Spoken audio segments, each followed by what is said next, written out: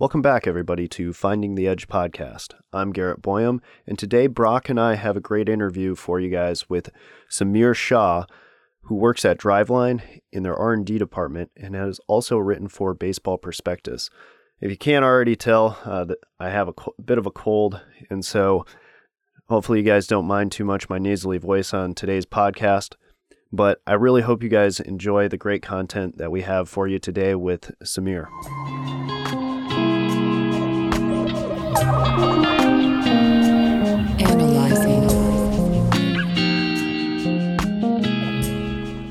Samir, go ahead and tell us a little bit about yourself and your background with baseball and how you got to kind of where the point you are right now. Yeah, so, I grew up in Seattle, Washington. Basically in Seattle, it's always raining, so, guys are in facilities and the area is pretty tight-knit, so you get to cross paths with some different minds and some different people that, end up doing some pretty cool things in baseball, like Kyle Bodie. Worked pretty hard to just scrap my way onto a Division III roster in Orange, California at Chapman University as a position player. Didn't have, a spectacular career, but kind of did everything right to, continue to be part of the team and contribute in whatever way I could. After that, I kind of realized I wanted to work in baseball and test the waters on that side. So I was fortunate enough to, have a relationship with Kyle Bodie, the founder of Driveline, and reached out to him and went through their interview process and ended up getting hired as an R&D intern, where I kind of got the opportunity to start learning about a lot of different tools and technologies and the data that I didn't have at a Division III school like Chapman. And then from there, I also started writing for Baseball Prospectus, and that was just kind of a way for me to go out and, be at a field, being a little different than the facility in terms of, getting to go watch games and trying to evaluate guys and grow that skill set as well. So tell us a little bit more about just your overall experience working in R&D with Driveline. Like, what are the kind of, you mentioned like tools and techniques, but what are the things that have really stuck out to you as far as, changing the way that the game is either looked at, analyzed, or even played on the field? And if I could piggyback on that, how did you, what kind of a background set you up to get hired into R&D? Right. So for me, on the background side first, I had started diving into more programming stuff, on the data science stuff, and having a background in a little bit of a background in data analytics that I acquired the last couple of years of college allowed me to, kind of give them the opportunity to maybe not be the most technical guy, but help out on that end, as well as, some of the more operational stuff like operating the biomechanics lab, and having played, being able to work with hitters and understand, K-Vest and how I could understand it from the hitting perspective and, be able to get in a cage and throw to a guy and do all that as well. But from my experience at Driveline, I would say as an R&D intern, it's incredibly diverse in what you get exposed to. And I think the takeaways that I have is just there's so many different areas that you want to be able to learn as you're trying to break into baseball. And Driveline is great for that because not only are they diving into some really cool projects on the data side of things, but they're using all these technologies and also pushing new technologies that maybe people don't really see that, hey, they might not end up finding out a lot of stuff from certain technologies, but, those could be the new cutting edge technology that continues to change baseball. And so from the outside perspective, being part of that process of seeing the success they have, but also the projects that are not successful is just as interesting to me. When did you start your internship? So I started in, I believe, last October. Okay. So that's been a pretty good. So did you go from intern to employee, or are you still an intern? Yeah, so I went from intern into employee, and then now, the new goal for me, I think, is to kind of get into an organization and try and use my skills kind of similar to, Brock, and try and find the right fit. And that's kind of the cool thing about Driveline to me, is that you are exposed to a lot of different areas, so you can kind of see, hey, where might my niche be where might I need to improve, and then, where are areas where I didn't really get exposed to as much, but I would be really interested to continue to learn. So on that end, like sports performance or sports science, that's not really an area where I got to spend a ton of time, but it's an area that I think is going to be increasingly important as we put all these different technologies and tools together. So if you were to get hired by an organization, what are you looking for in an organization and a position? Do you have a kind of an idea now from your experience at Driveline, what type of a position would be a good fit for you? Yeah, I think it's kind of that combination of, being able to work with the data, maybe not on the same scale as a quantitative analyst, but work with the data in terms of tackling some different research projects. But I think really where my niche is kind of interpreting that data and interpreting that technology and being able to maybe earn players' trust, whether it's at an affiliate or at a different level, in terms of, hey, here's why we're using this technology, here's where it's used. And I do think a huge part of that is being able to build those relationships with players, and I think that's much easier to do with a little bit more of a playing background, even though obviously I didn't play professionally. And I think that's kind of what I realized from being at Driveline, that those skill sets on both ends allow you to work with players on the front facing side, but B, go back and tackle different research initiatives. Yeah, definitely. I think it's more and more the game is progressing for needing to have people that are well versed in interpreting the data, but also can hold a conversation with the player. And I'm just kind of interested to get your take, because even though from a professional standpoint, you might not be regarded as technical as some of the full-time analysts, I think in the overall grand scheme of the baseball community, you're very technically skilled. So what are some just simple either metrics or analytical techniques that you think are kind of your foundational starting points when you're evaluating players that maybe coaches aren't doing kind of at the high school and maybe even the college level? Right. I think for me, and I think I really took this from Driveline, it's, why are you looking at certain data, or what are these reports going to do for our players? And I think you have to kind of reverse engineer in terms of, what would I want to know as a player? What would help me? And then kind of think of that as the case for all these different players. And that's why I think, learning from guys like Jason Ochart, and just seeing what they're doing. How are you guys creating a program for, 15 different guys that are somewhat individualized? And I think on that end, that's something that I've really taken, and, I'm going to try and continue to work on as I move throughout baseball in terms of, how can I take this data? How can I take all these different numbers and put them together to basically back up with what we might be seeing with our eye, and give guys different quantitative, objective feedback that's going to make sense to them as well, and that's going to, help address the issues they're having. And so on that end, I think, having that idea of why a guy might be running into certain problems and then going and trying to find the data that's going to back it up or maybe answer a question that we can't understand is huge. And that's why I see, tools like KVest and even TPI screenings, being able to understand that whole picture is, I think, why a place like Driveline, or why some of these different hitting coordinators and different organizations are getting very successful with certain guys, being able to kind of have that full picture drawn out. I think that was really nicely put about, starting with the question, what are we trying to accomplish before we even look at measuring something. And I think that in today's age where, kind of all of a sudden we've been introduced to so many new,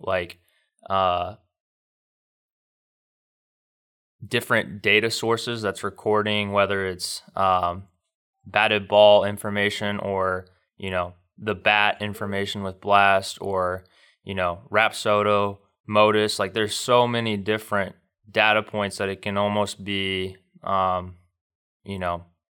can almost lock you up because it feels daunting about all the different things that you could or should be measuring. So I think like you said, like the need is different for everybody. Like whether you're, at the youth level or high school, college, like we all have different goals of what we're trying to accomplish. So after you kind of define, what we're trying to improve, I think, like you said, that that helps us track and measure things a lot more effectively. And I want to read a quote that I came across this week, and I think it kind of sums all that up perfectly. We've allowed our research agenda to disproportionately be influenced by the availability of data rather than the value of a particular question. And I think that's just so on point for kind of today's era where a lot of people are, they're trying to use analytical techniques, maybe to stand out of a crowd, whereas the overall effect and impact on players might be a little lower. And I think we kind of got away from asking important questions, whether it's for our players or for just baseball in general. Definitely. That's really well put.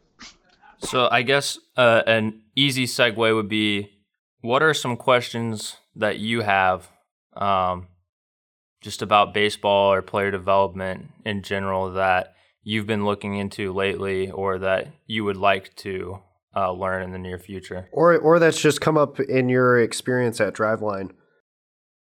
Yeah, definitely. So, I guess there's a lot of different questions that intrigue me and that are interesting. I guess I'll start off by saying one of the things that's really exciting to me about joining an organization, the possibility of joining an organization, is really understanding, there's some teams that have so many analysts. Where do all of them spend their time? And, what kind of projects are they tackling? And how are they going about building these models? That's kind of an area where I'm very interested to see. And then for me, on that end, I'm interested to see what people are going to be doing with Hawkeye and, how they might build a model that's going to help predict workload and, what the next echelon is of player development and using these technologies to basically give us a better picture of, what a player might do, whether that's from the amateur scouting side or whether that's from the player development side of having a player in the system. I guess through Driveline, I'll say that there's a lot of really, really in-depth questions that I think they have, been public in their ability to address. I think we've kind of seen on Twitter the gaze tracking stuff, and I think that kind of presents a very tough question. Something that maybe we miss as analysts or don't think about from the outside of, how do we understand how a guy is seeing a ball? We have this whole mantra of, let's get this guy to be more patient as a hitter. Let's get him to not swing at this pitch on the black. And we have that whole concept of, refining an approach. But how do we really understand what a guy is seeing, how well he's seeing the ball, and, if he's making a decision, is it a cognitive thing or is it the fact that he's not seeing the ball well? And I think, when you start digging into questions like that, it's really, really, really fascinating because those are some things that, we miss or maybe don't think about until we get in the batter's box or until we're around hitters. That brings up a lot of good questions. One on the gaze tracking. I have lots of questions about gaze tracking and workload. When it comes to workload, how much have you guys looked at workload at Driveline? And then have you guys looked at any of the research or done your own research on utilizing either hand dynamometers or force plates for testing shoulder strength?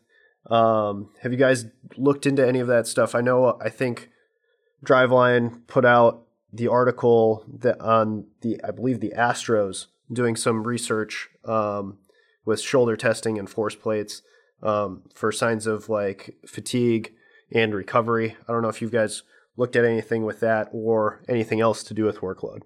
Right. Personally, during my time there, I have not. I do know that they have done a lot of cutting edge stuff on that end, and will continue to as well. And I think those are really interesting topics that you brought up. Personally, I think that the research there is going to take a little bit longer, just because it's such an untouched area. And I think that, any of these different things in terms of implementing and trying to understand, you're going to need a pretty large sample size to be confident in, your findings. And I know that the people on that end, Alex Caravan, the quantitative analysts, and people within R&D and Kyle, do a really, really good job of, making sure that their findings are accurate before presenting anything or before coming to any conclusions. And so on that end, I haven't been a huge part of that. And that's kind of the sports science thing is something I didn't really get exposed to as much. But on the gaze tracking thing, I have seen some different information that I think is interesting. But I think it goes back to the fact that, coming to conclusions and continuing to push out this research takes a lot of time, and also takes a lot of bumps in the road that people don't, really see from the outside. So I'm super curious because I've been trying to put together a research proposal on gaze behavior and kinematics between hitting off of a pitching machine and a live pitcher.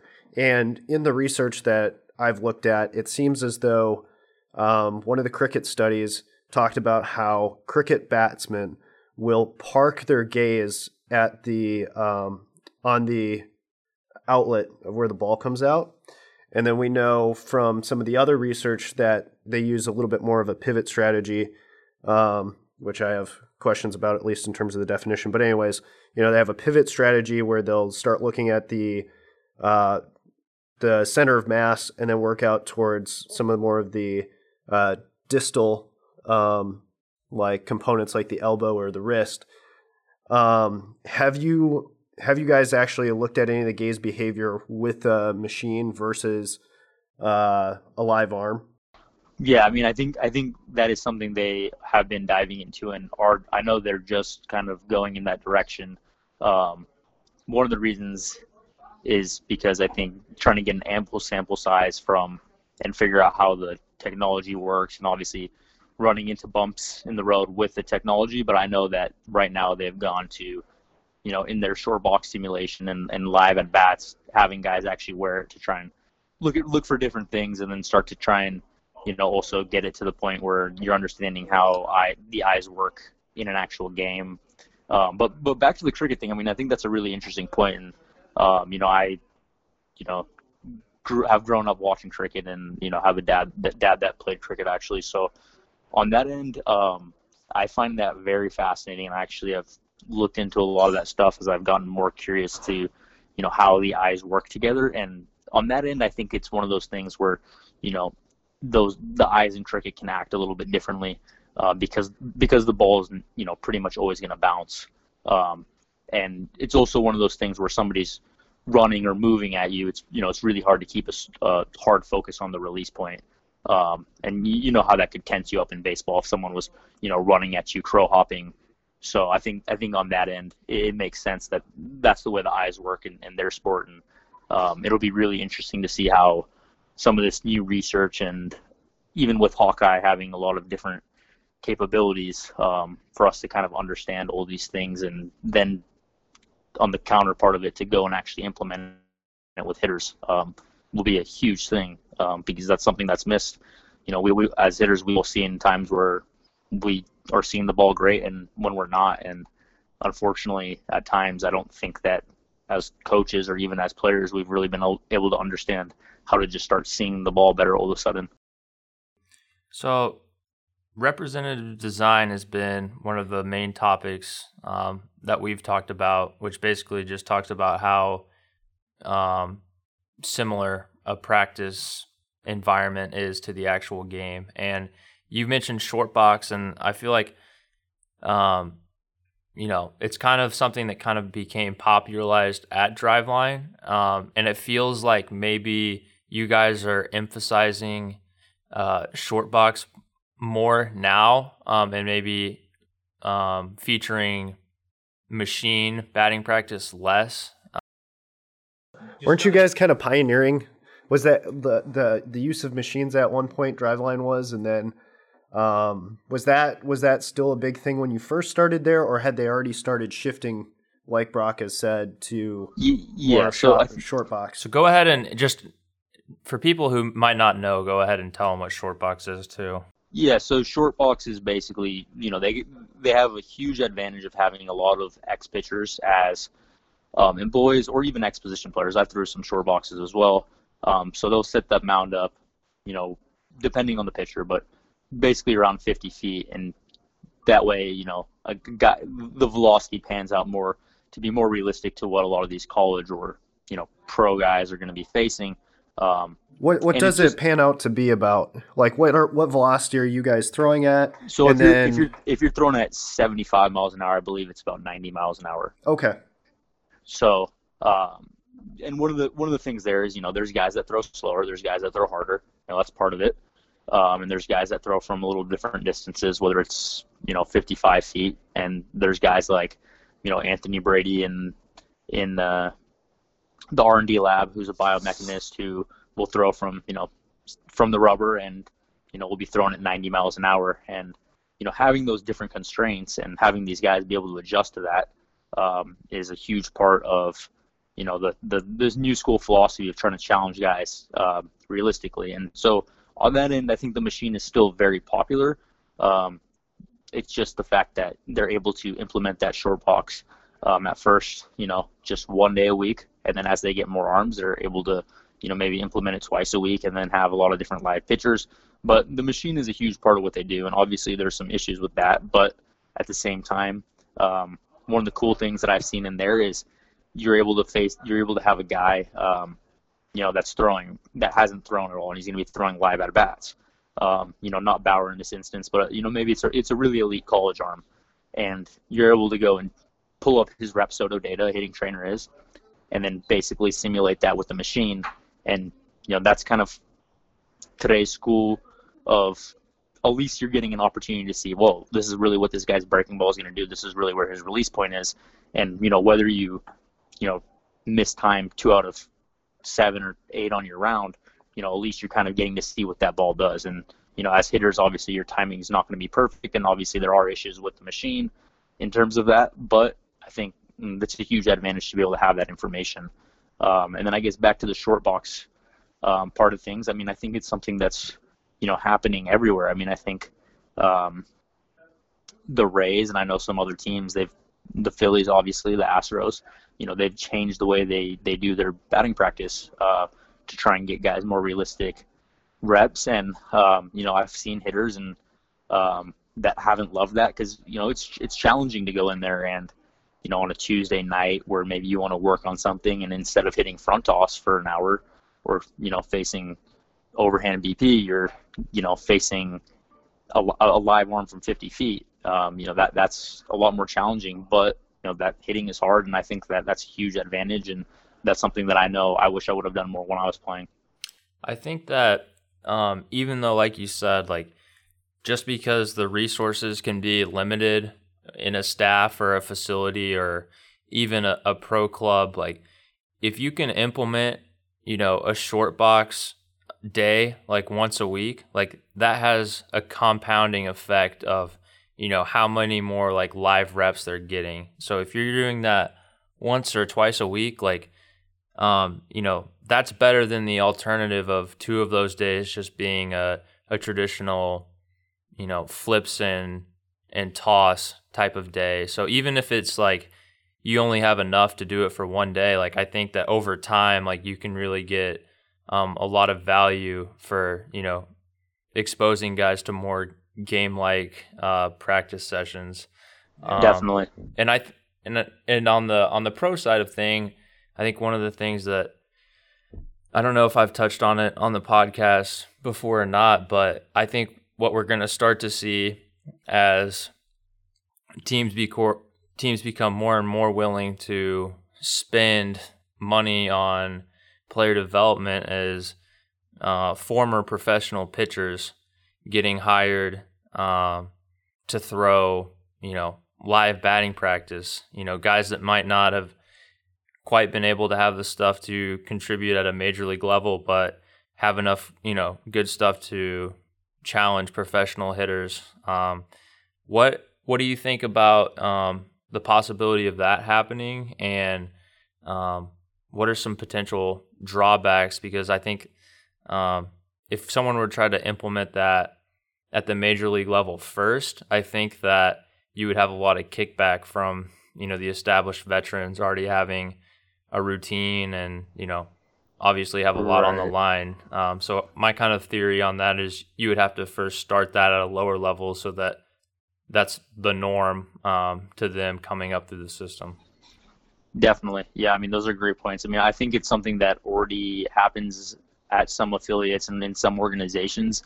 I think the challenges there are finding enough guys that are able to do that consistently, and also for some of the teams that maybe have tighter budgets, figuring out how to compensate those guys fairly and how often they're going to be there and how to make that work. And I think that as we've seen with maybe some maybe development coaches or maybe even bullpen coaches, that's a good segue into getting a job in an organization if you can understand the data and provide some different values. So, if you're a ex-college pitcher that isn't, can throw 90 miles an hour and you understand the data, I mean, that's a good way to separate yourself on a resume, and I could definitely see that happening in the future. But I agree with you that I think every hitter has a different routine, and it's going to depend on the organization. It's going to depend on the hitter, and I think it's something we'll definitely see more and more of it. And I do believe the Rays have some guys. Actually, I think they're the one team that I know of that does do that in BP, or does have that option to have guys throw. And even to take what you're saying to the next level, I mean, I think it'll be interesting to see how many different guys you can get, and then what pitchers, how are you going to try and get these pitchers to simulate who they're facing that day? If you have 5 pitchers and one of them, they're all a little bit different. You have guys that have different release points, guys that are from different places in the rubber, and you're facing Madison Bumgarner, and you have a lefty, and you can shift him over to the rubber, and he can change his release point a little bit and be comparable. I mean, then you eliminate having to use the machine for a guy to just see that. And obviously, the more athletic pitchers you can get, they can go through and, watch a little bit of film on a starter and really try and simulate what they do in terms of tempo of delivery and things like that, where, you're going to see that starter 2, 3, maybe even 4 times in a game. I mean, that's a huge advantage to get those extra at-bats or looks before, even if it is a little bit different. Well, and that's where, like, when it comes to the gaze behavior stuff, it would be very interesting. Like, things that I want to know or look at is, like, what is a guy's gaze behavior the first time he sees a pitcher, like the very first pitch, maybe even like the first time he sees a certain pitch, and then how long does it does it change over time, his gaze behavior, and that would be interesting to see if by doing more of the live looks, like, and even having guys maybe even changing pitchers, like maybe you have 2 BP guys, if by them doing that, if they actually learn how to adjust their eyes more quickly to a new pitcher, a new release point, and are better able to pick up those changes. And then additionally, though, I'm curious your thoughts on, like, so instead of having like a like you were talking about, like short box, well, if a guy throws, let's say his top speed is like 90, 92 or whatever, if you brought him in a little bit and he starts throwing anywhere from, like, I mean, you were saying like 75 before. Well, what if he's now throwing like 82, 83? Box. Well, right. But if you put him in at like 50 feet and he's throwing like 80 now, he can then throw more. As long as he's not throwing, like, if you throw sub max, I feel like you can throw for a lot longer than if you're throwing, like, trying to, get guys out and continually keep your velo, near your, like, top kind of velo. A more quantity over exact quality type of argument for as far as. Well, when you're in closer, the relative speed now becomes the same as what your top end speed was. Right. So that's where you can actually stretch those guys out and get more out of them and not tax them as much, and maybe potentially use them more often for BP and whatnot. I'm still. Yeah. Oh, sorry. Go ahead, Samir. Well, yeah. So I mean, I think those are really, really strong points. And I think as Brock kind of hit on, brings up a good point in terms of you would really have to understand the guys that you have on your roster and who would actually be willing to face them and how often they would want to face them, because then you could actually create a plan. And obviously there'd be some challenges there. But if you had only 4 hitters or 5 hitters that were going to benefit from it and that were going to face them, then, maybe there's a better way to create that system. And I'm sure, if a Jason Ochart was a hitting coach or somebody who has that same philosophy, they'd be able to kind of come up with that plan and implement it in a way that they're able to maximize the arms that they have and get for the games and situations that are coming up. Because what was interesting, like I know years and years ago, probably in the early to late 2000s, like the Twins, when they were going to face a lefty, brought somebody like a lefty in to throw batting practice to their hitters. Like, it's not a completely new idea. It's just not done very often. But to jump back to go to more of the college and high school level, my thought is why don't teams, especially because they're limited on coaches, oftentimes, resources and time, why don't coaches combine pitchers and hitters practice together? So, like, for example, often guys throw short boxes or throw a light bullpen working on command. Why don't they just do that facing hitters?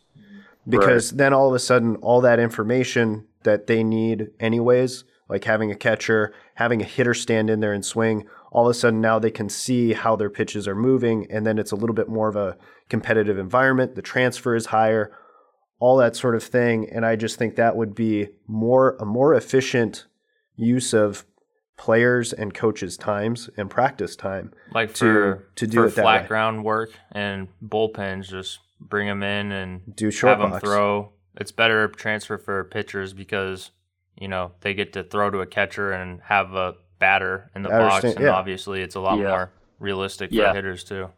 And the other thing too I saw recently that I believe Rob Hill had posted a video of one of their pitchers or one of the who needed the competitive environment, and the best part was Tanner standing in the back behind the catcher being the umpire. And I've also thought about how does that play into not only the hitters mentality, but also the pitcher, because how many times is there a pitch that the pitcher thinks is a strike and doesn't get called a strike, and or it flips and the hitter thinks it was a ball and it gets called a strike. And so all of a sudden now both athletes have to problem solve changes and shifts in the environment in the practice setting that they normally wouldn't have to deal with. And I think that comes back to, like we've talked about, trying to make the practice environment more challenging, because so oftentimes we try to make the practice environment more fair and more comfortable for the athlete. And I wonder how much, though, that comes down to setting a culture and really prepping the athlete and redefining what success is for the athlete when it comes to the practice environment. Yeah, I mean, I think your first of all, I think your first idea is great. I mean, I think traditionally it's really hard to break some of those habits of, hey, I had this problem coaching a 16U team and now it's an 18U team.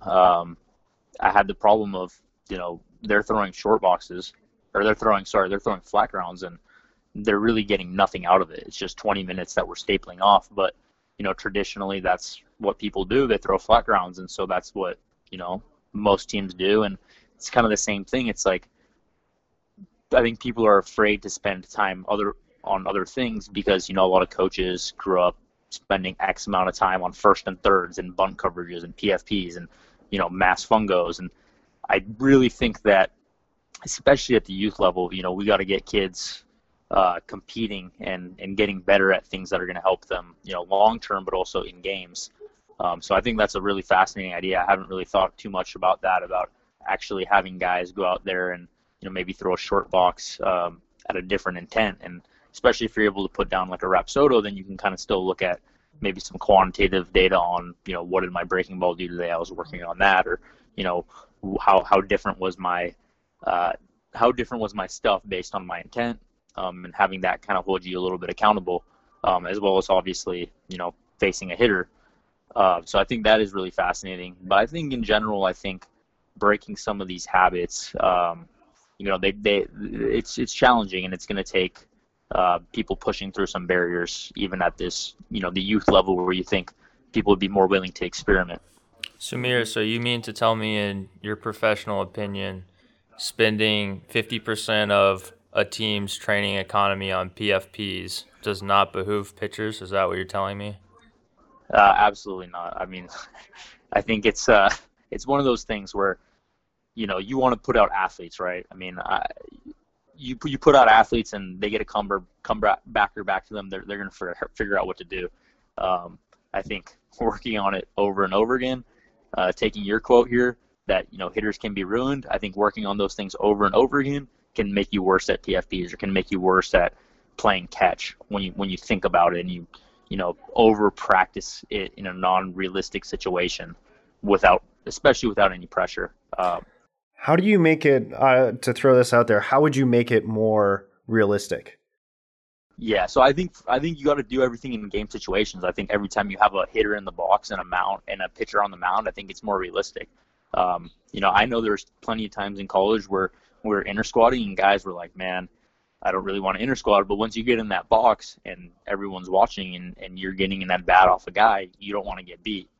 And I think it's kind of that same thing where it's like, even throughout the course of the year, you might have a round of BP where, your mind is somewhere else. But when you get in the box against a pitcher, or when you're on the mound and you're facing a hitter and you're competing for a spot, people are watching, people are behind you. I think that just makes things a lot more realistic, and that's one way to do it. And then I think the other way is just driving different competition through creativity. And I think I've seen a lot of, good things on that end of, trying to get guys to compete, whether it's, having a game or an objective. I think that's a different way to do it. But I think all those things help guys, get the best out of themselves, whether they really realize that day or not. They're going to kind of challenge themselves and push themselves to do whatever you want them to do in terms of, finding the constraint they need to work under. Yeah, I don't think you're wrong by any means, but I'm going to go ahead and say that it's just not even worth trying to find like the most realistic solution to practice, because of how rare, at least on the PFP side, because I think, someone did some work and found out that pitchers field the ball on less than 2% of all plate appearances. But it's ludicrous that you spend legitimately 50% of a pitcher's time training at the Division I level. They're spending 50% of their time at practice on events that happen 2% of the time.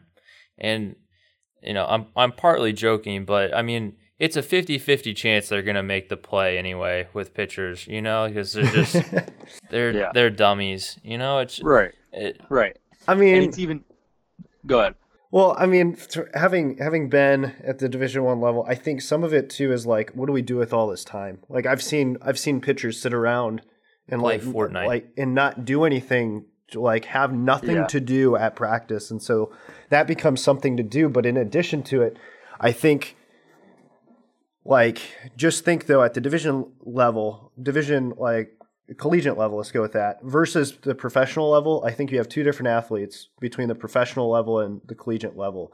Also in terms of their ability to get rattled. I mean, we can look at Augie Garrido bunting 14 times against one of the best pitchers in the league and just throwing him off his game.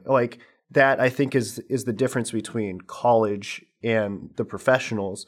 But going back to actually developing athletes as pitchers, I think one thing that you talked about and hit on was creativity, and competitions and games. And I think when it comes down to practice in general, especially when it comes to, the game is struggling with getting more players. We're losing people actually joining and playing the game and continuing to play the game. And I think some of it's come down to practice has gotten so mechanics and drill focused that we've actually squeezed out the fun in the game for a lot of athletes. And I think we have to put fun back into the game and give athletes the ability to be creative, to be problem solvers, and to come up with their own solutions at times. Preach, and brother. to have fun when it comes to, PFPs and like actually making it a game where they can have fun. They can actually make mistakes at times, throw it away, and we're not going to go yell at them for trying to make a cool play. I mean, I think of like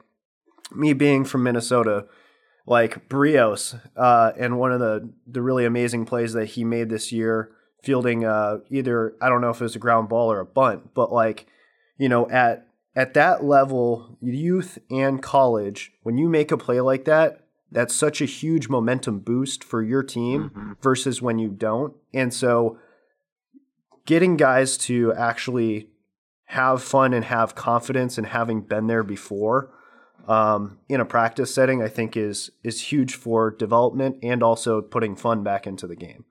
Yeah, definitely. Yeah, I mean, I think I also enjoy looking at, and I know Brock does too, and I also look at what coaches and teams are doing in other sports and how you could maybe implement that into baseball. And I think it's really interesting. I think a lot of people don't really get an opportunity to expand on that creativity because, a lot of us aren't coaching our own teams. But I do think that there's a lot of things you can take from maybe a sport like basketball or even football when you see coaches go outside the box in practices and, as you're saying, try and push guys to new limits. And I think that not only gives them confidence, but it makes them, realize how fun it is to, kind of push themselves and challenge themselves as long as they're, flowing into the right pattern of whatever you're trying to do. Well, and two, from a performance standpoint, if guys are having fun, they play looser. Right. Like in the performance boost that you get from guys being in that mindset, I think we've forgotten and have at times undervalued that in the pursuit of perfect mechanics or being disciplined.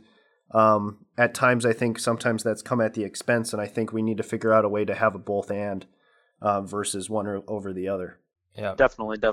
Gamifying any kind of training, I think, is just an easy way to get that kind of fun aspect of engagement, especially when you can just let guys be guys and, have an element of competing, even if it's something more, menial, right. So I think it's getting better, but I think, a lot in baseball, more so than maybe other sports, is there's just like a lot of, monotonous type work and practice where it's more of a grind than it is fun. And so any chance we have to make, our training more fun for guys, I think you're going to get better engagement and you're going to get better, performance gains in the long term. Right. That's a very good point as well.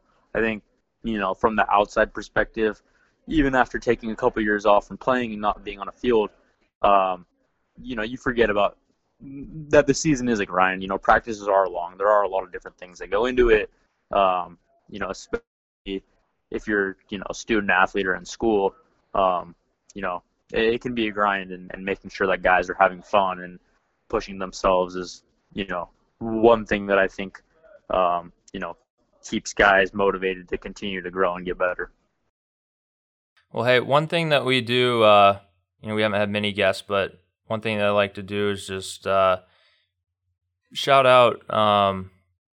Wait, you want to go, Garrett? Yeah, I have a question. So one of the things that, you said you were in the R&D department. So like, did you, what is the research process like? How do you actually conduct good research, and how do you,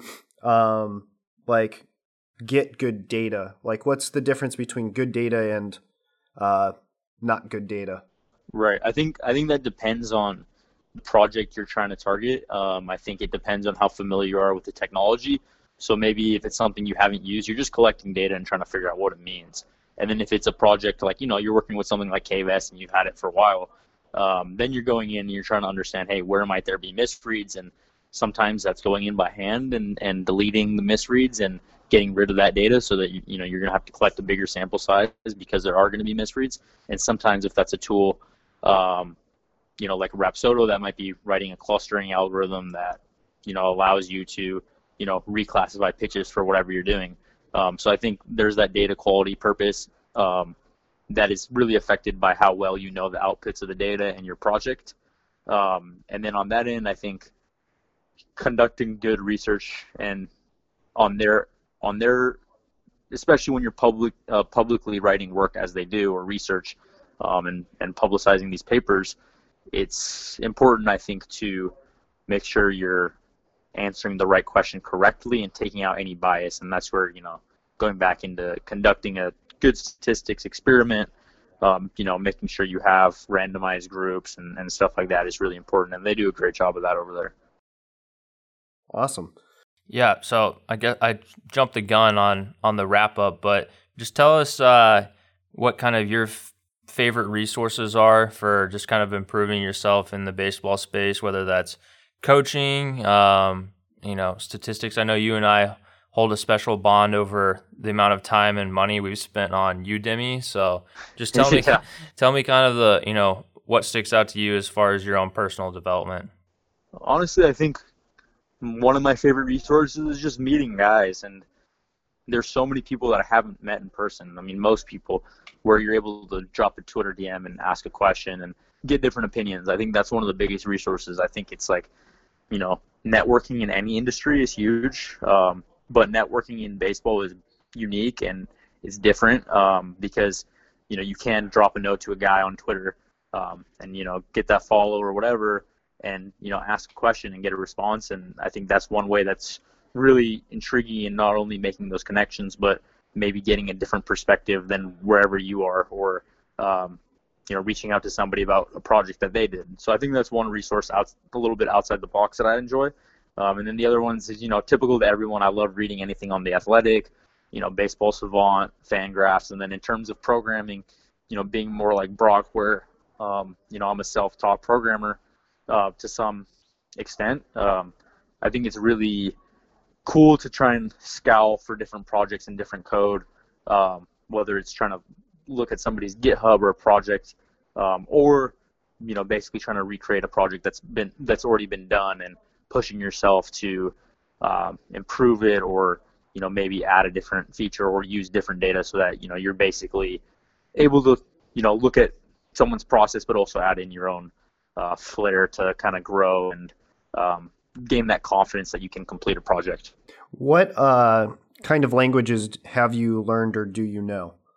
So for me, I think my best language is Python, and then I'm pretty comfortable in R, and then use SQL for databases, and then I've done a little bit of stuff with web application stuff, but it's been much lower level. So I've used Shiny, which is an R package, and I would encourage people to, even though that might not be something where, if you're working for a team or a big company that you're going to use, I would encourage people to play around with it, just because I think it does give you kind of the power to feel like, you can build your own application and keep something really organized and have all your thoughts kind of flow into a web page that someone else could use. Awesome. Well, thank you so much for joining the podcast today. I'm sure a lot of people will get something out of this. And where can people connect with you, Samir? Yeah, I think Twitter's probably the best place to find me.